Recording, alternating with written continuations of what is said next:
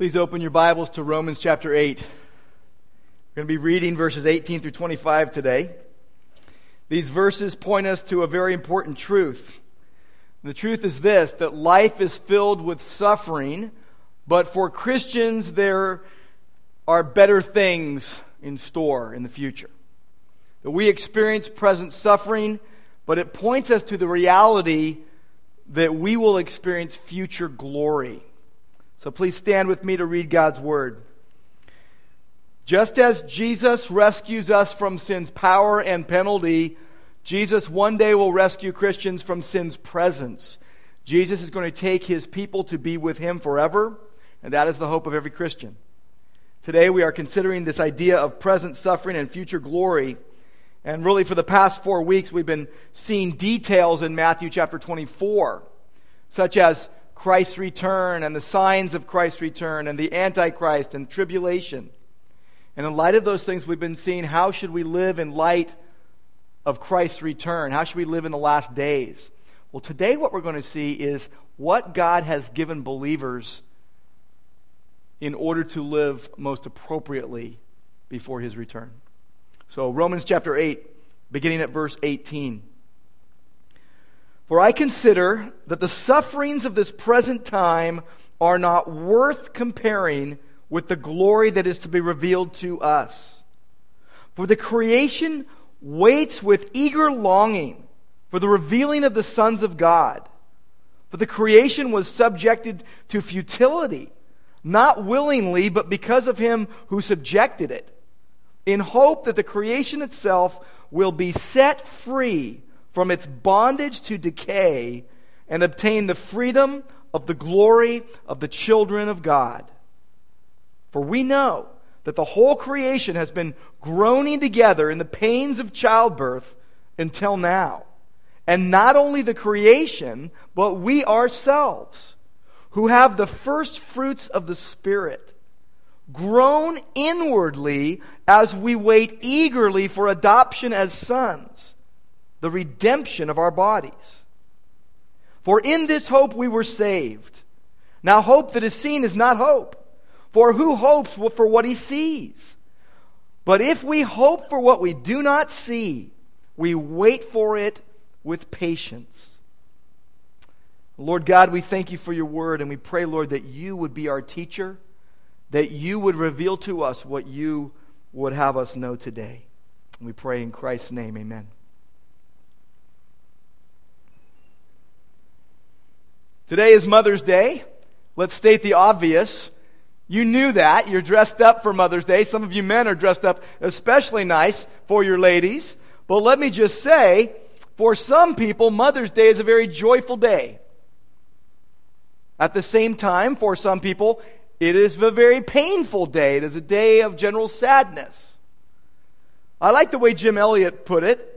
Mother's Day is a day set aside to honor those for whom Children's Day comes 365 days a year.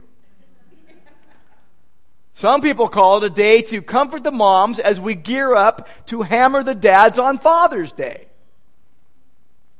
I want it to be a day where we find our deepest satisfaction in Christ while we thank those God has given to us as moms. We thank God for the moms He gave us. Some of you, your mom passed away this year. Others of you, you say, we don't have any moms in our immediate family left because they passed away. Other families have 4 generations of moms. I'll tell you this about Mother's Day. It is a tough day to preach. Here's the deal with that. You want to honor moms, but the Bible isn't all about moms. The Bible honors moms. The Bible lifts up motherhood. But there are several ways you can go about preaching on Mother's Day. You can take the easy road and just pick a passage about motherhood. Roles and relationships and responses to moms. You can do that. I'm not doing that today. Now, what you can also do is you can ignore Mother's Day altogether and just give out flowers at the end. I tried that once. It doesn't work. Or you can do this. You can choose a passage of Scripture that has some mom-specific terminology in it that points to eternal truths. That's what we're going to do today. Today, instead of telling moms what they should do or talk about what moms have done or how we should treat them, we are going to focus primarily on what Jesus has done and what Jesus is going to do. What kind of difference that makes for all of us, including moms. Of course, there will be applications for moms, and there will be application for those who need to respond well to moms. This is a passage of Scripture that has some mom-specific terminology. Childbirth, adoption, sons, children. And these words are applying to a Christian standing with Christ and suffering with Christ. This passage speaks of suffering. I know that's not the most cheery and uplifting message on Mother's Day, but it is in light of future blessing. That's something moms and all of us can relate to.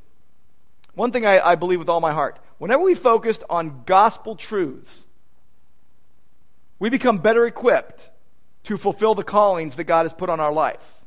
When we focus on Jesus, we focus on deep gospel truth, we are more ready to fulfill really with gusto the calling that God has placed on our life. Now, let me tell you where we're going to go today. First, what we're going to do is talk about pain. We're going to talk about suffering, how that is a part of life. So we're going to basically say, here's what we're experiencing now, suffering. Then we're going to talk about glory. Now, glory is what Christians have to look forward to. So we're going to talk about what we're going through now in terms of suffering, but also we're going to talk about what we're going to experience in terms of glory. And lastly, we're going to say, well, how do we live now in light of that? How do we live now in the midst of suffering in the light of future glory? That's where we're going. Let's talk about pain. Now, it doesn't take a brain surgeon to figure out that life is painful and that pain is a part of life. Just in this passage, verse 20, futility. Verse 21, bondage to decay. Verse 22, groaning together. Verse 23, groan inwardly. So let's just admit some painful realities before we celebrate the glorious ones. Pain is a part of life. Moms suffer, non-moms suffer, everyone suffers. I'm not a mom. Let me state the obvious. No one knows pain and suffering like moms do. And not just because of the pain of childbirth. Some of you have gone through that pain recently. You know what I'm talking about because I don't. But not just because of the pain of childbirth, but every time a Boston or a Benghazi happens, moms weep. Moms grieve. A mother's pain is a silent pain. It's a fracture that no one sees. It's like a scar with no invisible marks. Internal injuries have been sustained. And those injuries happen because of things like wayward children that won't listen to their mother's instruction. A lot of times on Mother's Day, we think of those who haven't been able to have kids or didn't have the opportunity. I think about pain that comes when childless women are treated insensitively, or when they're treated in a judgmental way or ridiculed or even mocked. You see it in the Bible and you see it today. There is sinful cruelty, there is selfish indifference, and it's a byproduct of the fall. Weak, immature people do all sorts of mischief that isn't good. I've learned through life that hurt people hurt people. People that are hurting inflict pain on others.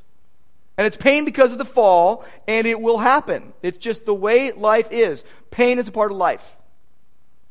It reminds me of times of deep emotional pain in my life, of either rejection or of being picked on. It reminds me of physical pain that I've experienced.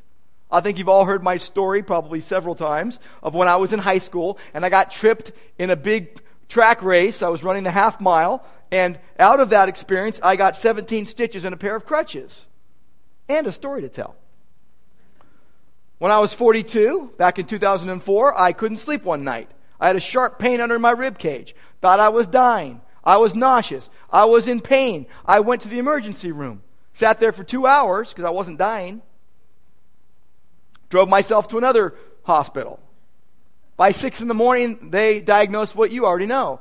I needed an emergency appendectomy. They yanked my appendix out, and I got out of that experience a 2-inch scar and a story to tell. That was pretty much the extent of the glory.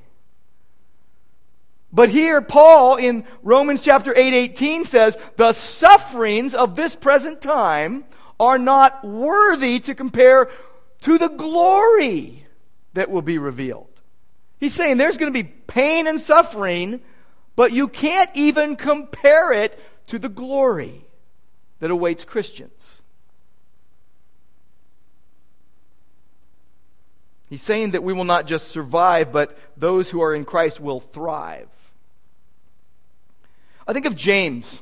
Go with me to James chapter 1. James talks about suffering. In fact, it doesn't take him long. He gets to verse 2 and he says, "Consider it all joy, my brothers, when you encounter various trials. You know that the testing of your faith produces endurance, steadfastness. And let it have its full effect, that you may be perfect and complete." Basically, that you may become mature.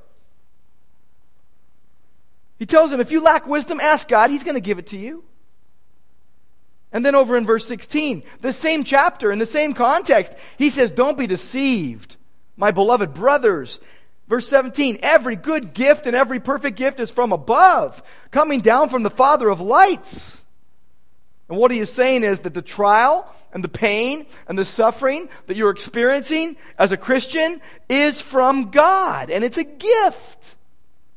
It's a gift in His sovereign goodness to provide something lacking in your life. And His purpose is to lead you to that good result that He has in mind. So He's saying, don't blame God. His word will navigate you safely through the trial. Be doers of the word, not merely hearers who delude themselves. So here's James, much like Paul, writing to a group of people who were forced into difficult situations and circumstances, much like you find yourself in today. And they're finding it hard going, just like we do today. And he's pointing to them of how do you live in Christ? That's what Paul's doing too. Suffering is a good gift from God to provide what you're lacking in terms of character. What we're experiencing now is obvious to see. We're experiencing suffering, pain, misery, frustration, seeming futility. But here's what we'll experience in the future. Let's talk about glory. We know all about present suffering, but what does future glory mean? Paul says that the sufferings of this present age are not worthy to be compared to the glory. Future glory, you've got to think of that idea of glory. Glory is one of those words, it's like a greased pig. It's hard to get a hold of. It's like hugging a whale. It's hard to understand. When we talk about the glory of God, we are talking about God's reputation, His high position, His excellence, His greatness. That's what we talk about when we're talking about God's glory. The word for glory, the Greek word that Paul uses here is doxa, which back then was often applied to people. It was focused actually on the opinion of other people. It expresses the value that people put on others because of what they do, what they accomplish. The Greeks' highest goal was to be honored and praised by men, to receive glory from men. Now, God absolutely transforms this idea in the Bible. Glory as mere human opinion was radically transformed into glory as the majesty associated with God's revelation of Himself to mankind. So when the Bible speaks of glory, it's forever because it's pointed towards God. And it is forever while suffering is temporary. That's why they can't be compared. Now, Paul never minimizes or downplays the severity or the significance of Christian suffering in the world. He had a heart for the suffering. But the glory of God, the glory laid up for Christians in the future, far outweighs the suffering. In fact, the word for glory comes from a word meaning weighty and heavy. significant. It's the majesty of God's presence. So when Paul talks about the glory that will be revealed, he is referring to the final state of a believer when we will have been transformed into the image of God's Son. Romans 8:29 says that God is in process of conforming us to the image of His Son. Now, Jesus has already entered into this state of glory. Philippians 3:20 says our citizenship is in heaven, from which we eagerly await a Savior, the Lord Jesus Christ, who will transform the body, our lowly body, to be like His glorious body by the power that He has even to subject all things to Himself. Colossians 3:4 tells us that when Christ, who is our life, appears, you will also appear with Him in glory. So it's the final state of a believer. It is a future transformation that will reveal our share in the glory, our part in the glory. But here's the thing. Christians have to wait for the glory. Christians have to wait until God's work is completed. And we are not good at waiting. We do not like to wait. We want it now. Key words in this passage besides glory are wait eagerly. Verse 19, verse 23, verse 25. Waiting eagerly. And hope. Verse 20, 24, and 25. How do we live now in light of future glory? We know we have suffering. We know glory is laid up for us. But how do you live in light of that? First, you need to understand what Paul was getting at when he wrote Romans. One of the biggest things we know about Romans is that Paul wrote to clarify and to explain the gospel. That's really obvious. But there were two other reasons you might not realize about why he wrote. One was very practical, very daily. He was writing to them because he wanted to visit them, and so he was planning to visit them, and so he wanted them to pray and look forward to that visit. But the other reason is that there were Jews and Gentiles in probably the churches that had sprung up in Rome, not just one church. He writes to the saints in Rome, and he's writing to them to be unified as Jew and Gentile brothers and sisters now. It's a very foreign idea to them. And by the way, there's really 4 sections that I see in Romans, chapters 1 through 4, the gospel and the righteousness of God by faith. Chapters 5 through 8, the gospel and the power of God for salvation. Chapters 9 through 11, the gospel and God's purposes for His people. And then chapters 12 through 16, the gospel and the transformed life in Christ. We're in today near the end of the second section, this section on the gospel and the power of God for salvation. But the passage we're in today is really about assurance of eternal life by God's Spirit for Christians. So, let's talk about what we've been given in Christ that helps us in the midst of present-day suffering in light of future glory.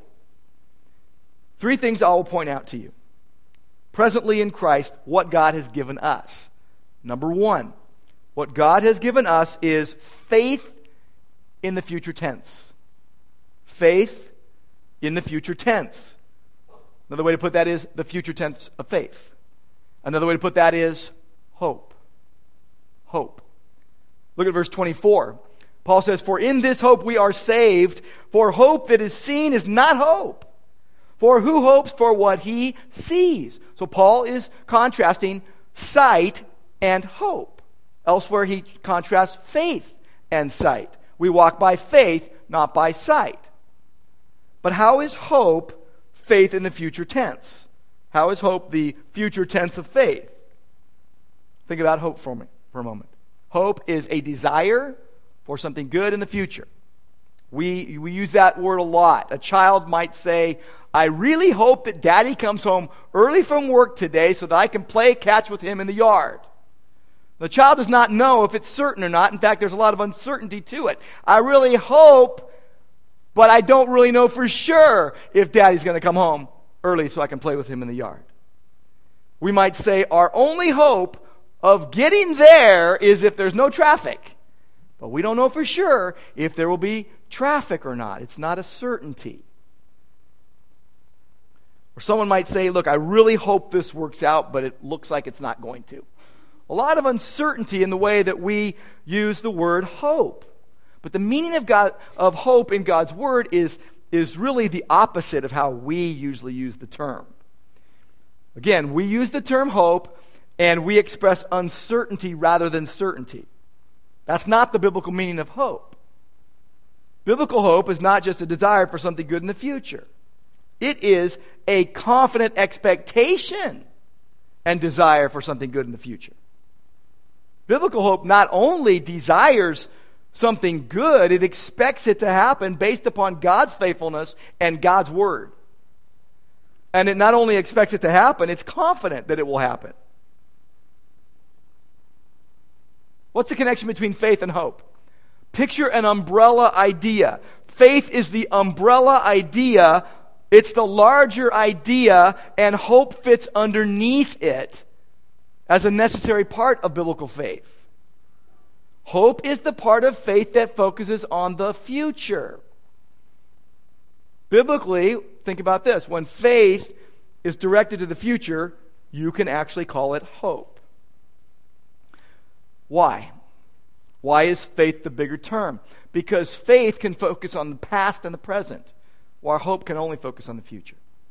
In fact, Hebrews 11:3 says, by faith we understand that the world was created by the word of God. So faith can look back to creation as well as forward. It includes hope, but it's more than hope. Faith is our confidence in the word of God, and whenever the word of God has reference to the future, you can call that confidence hope. So hope is faith in the future tense.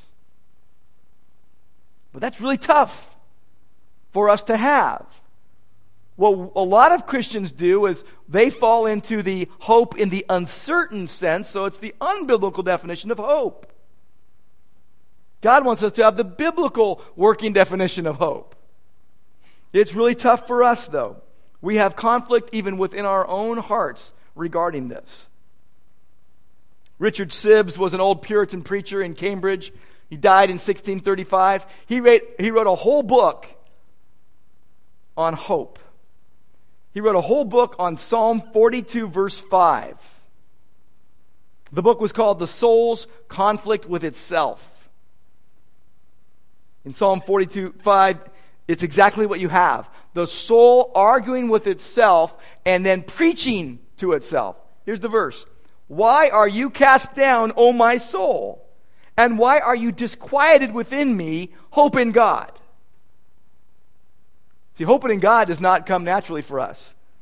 We have to preach it to ourselves very strongly so we don't find ourselves in the low road of being downcast and discouraged. See, I've found many people who are happy to be on the low road of using an unbiblical idea of hope. And then what happens is they start telling themselves lies and untruths. They say, I'm a failure. I'm no good. I'm a victim. Someone else is to blame for my circumstances. There is no hope.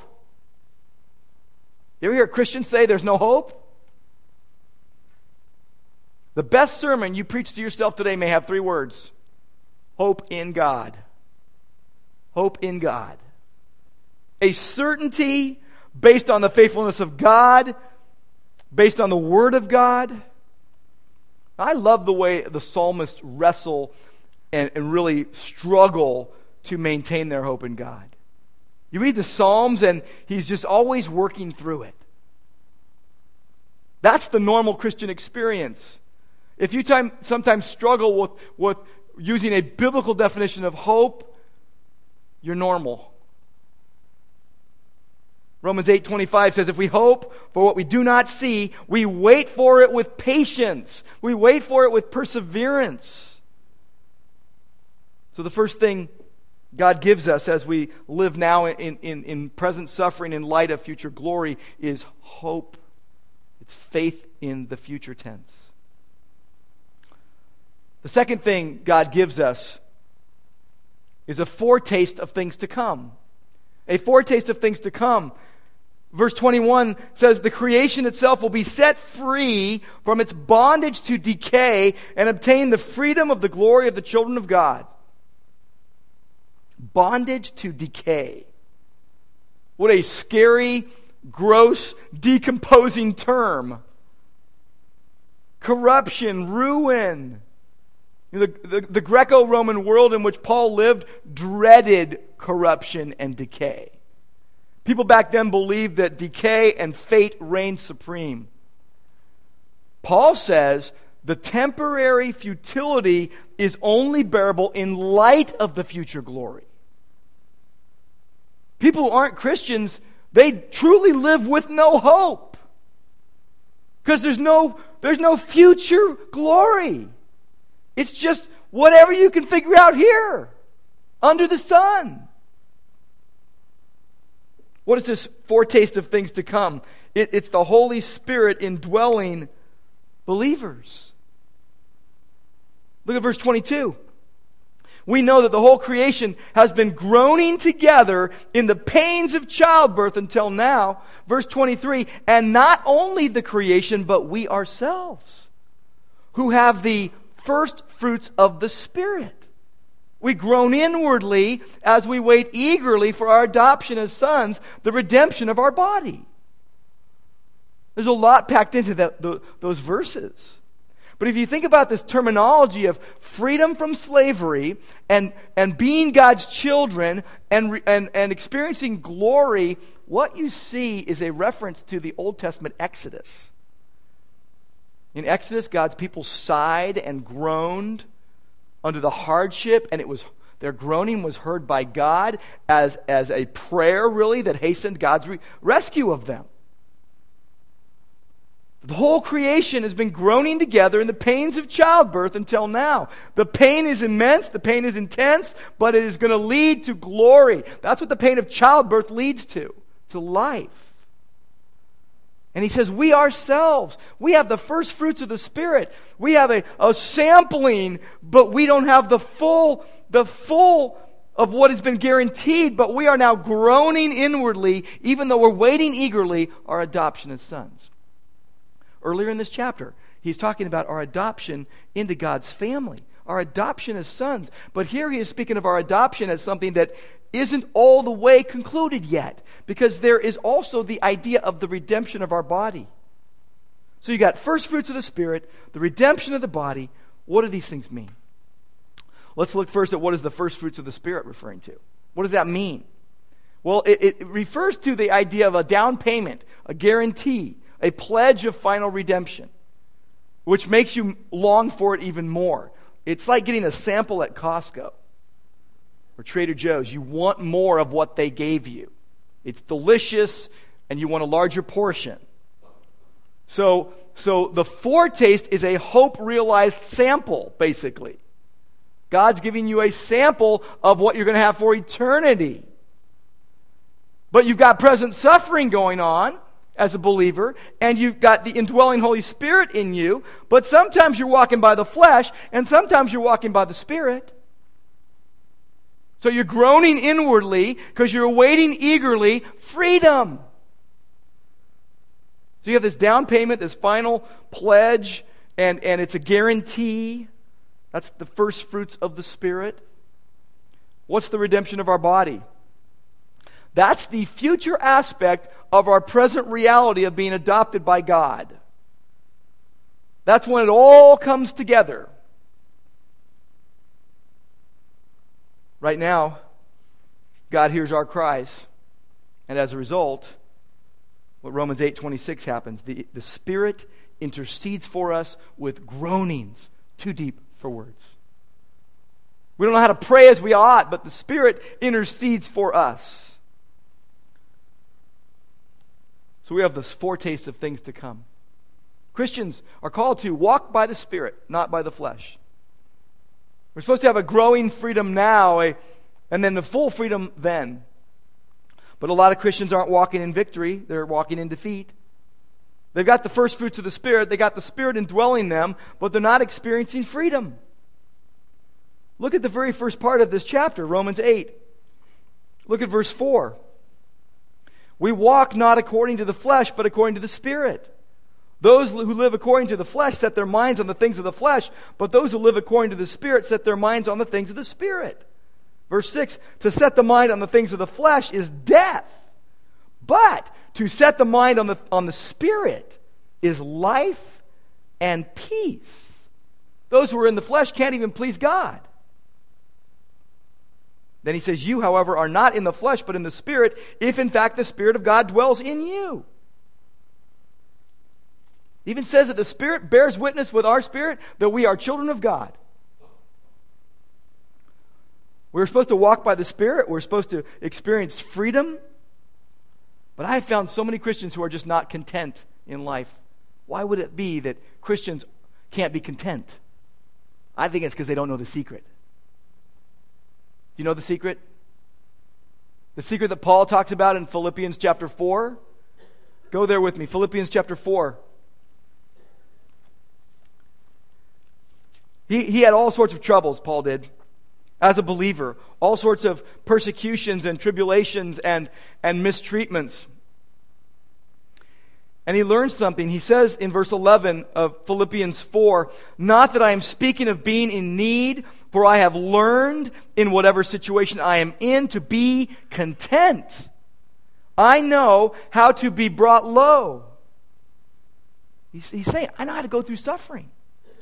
And he's saying, I know how to abound. In any and every circumstance, I have learned the secret of facing plenty and hunger, abundance and need.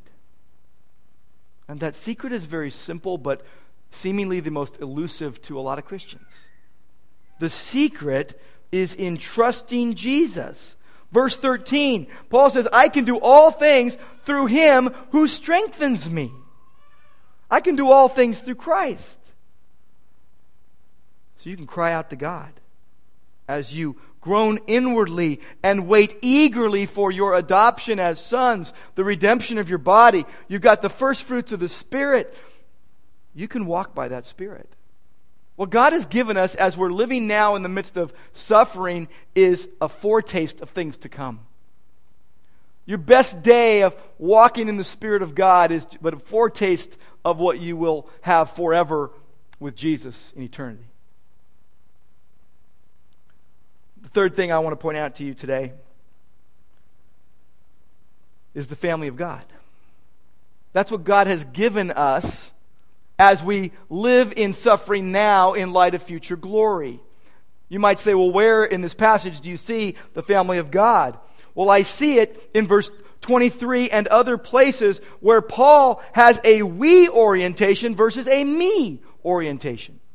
We are so wired in America to be so self-oriented and self-directed and introspective and think it's all about my relationship with Jesus and forget that we belong to a family. The family of God. The idea is you've got help. You're not going alone. There's solidarity in Christ. There's this sense that we are in this together because we are.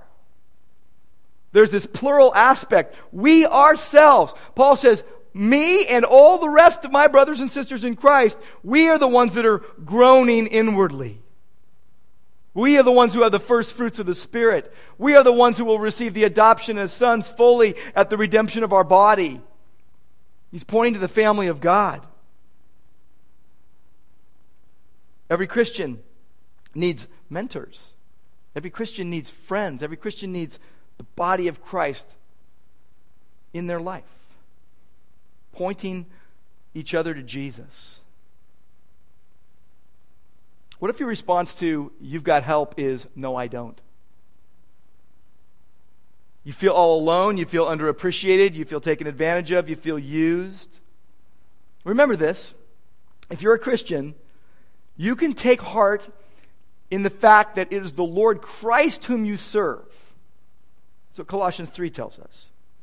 And that as you willingly spend and are spent for the souls of others, you have hope in Christ for the future. And that your picture here might not get better. It may. It can. But it might not.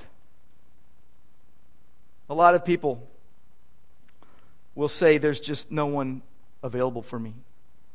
I know the feeling. I've heard it. I've felt it. I know what you're talking about. I have heard older people and younger people alike express similar sentiments. Sometimes it goes like this. Younger people will say, how come older people in the body aren't coming alongside to mentor me? And older people will say, how come the younger ones aren't seeking me out for all the wisdom I've gained from making all my mistakes? And there's a problem there. And what I've found is it's because each is waiting for the other to initiate. Because we're not that good of initiators sometimes. Titus 2 talks about the older men teaching the younger men and the older women teaching the younger women. But it doesn't say how they're to get connected. It doesn't necessarily give the recipe for how that multi-generational interaction is going to actually come about. So there's Christians all over the place waiting for someone to knock on their door or to give them a call or to ask them. What I have found, and I've seen it at Grace, is that when someone asks for or invites a multi-generational interaction, it happens. You got to set the table for it. You got to expect it. You got to go after it. It takes someone, older or younger, taking initiative. What I like to say is to the older ones in the faith, say, you go find someone to teach and to mentor and to share your life with. And I like to say to younger ones in the faith, you go find someone who can teach you and mentor you and share their life with you. Because it is a mutual encouragement in the family of God. You look around this room, you look around this church, we are the family of God together. Sure, there's some unbelievers sprinkled among us, and we want the unbelievers to come to faith in Christ so they can be our brother and sister too. But brothers and sisters are committed to each other, and they are interacting with each other, and they're sharing not only the gospel, but their very lives. Why? Because we're dear to each other. Because we love each other.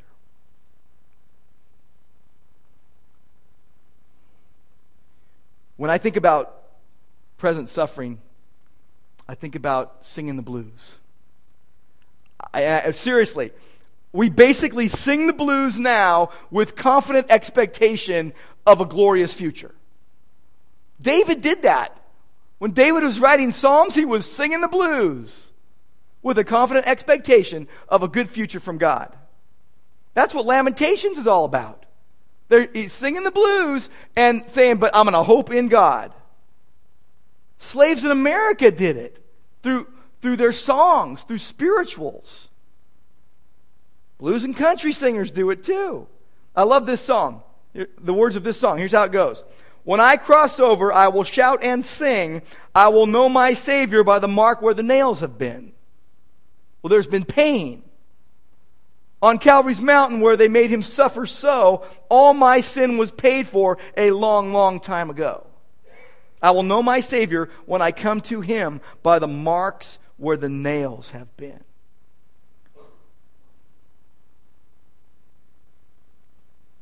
Moms, women in general, sing the blues too, but in their own unique way.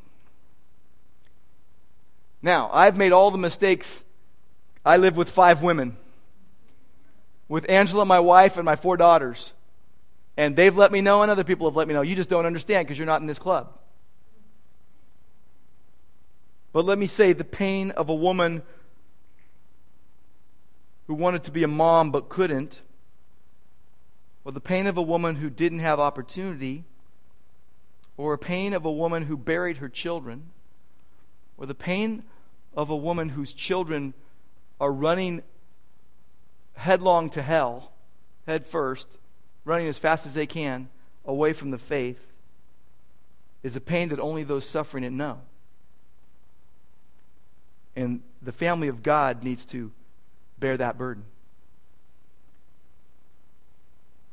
If any of those things describe you, let me remind you, as a Christian, where your true significance lies. The Bible tells us that Jesus is our sufficiency. The Bible tells us that Jesus is our adequacy. We are not adequate in and of ourselves. It's one of the reasons why we need the body of Christ so much.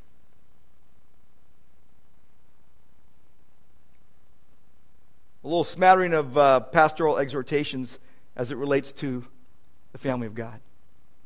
If you are someone called to love the hurting, treat others with kindness. Think before you speak. Curb your criticism. Confess your own sins. It's always more juicy to confess someone else's. If you're married, your spouse is the number one person on earth that you should be honoring. I work with too many couples who trash their spouses behind their backs. And if they'll do it with their pastor, they'll do it with a lot of other people. And that's something I cannot honor, I cannot respect, and I do not stand for.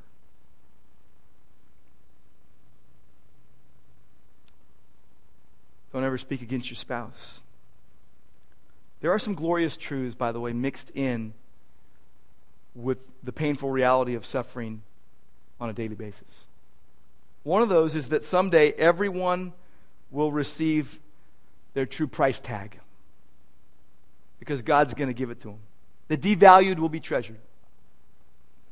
One of the things, and I've mentioned it already, but that about Mother's Day that I think about every year is the pain of motherhood is so joyful. Motherhood, and I know this because I'm a dad. But let me just say, there are the injuries, there are the pains, there are the hidden things that even no one knows that you go through. And it's not easy. Let me just talk about those who might feel a little underappreciated today. You know what? It's Mother's Day and they're going to, blah, blah, blah. But tomorrow, Monday, is going to happen and it's going to go back the same way. Because I'm disrespected or I'm not appreciated or whatever. And let me just say this to the moms present. I want to thank you for all you do. The moms. People, including your children, and God's Word are the only things that last forever. They will exist through eternity.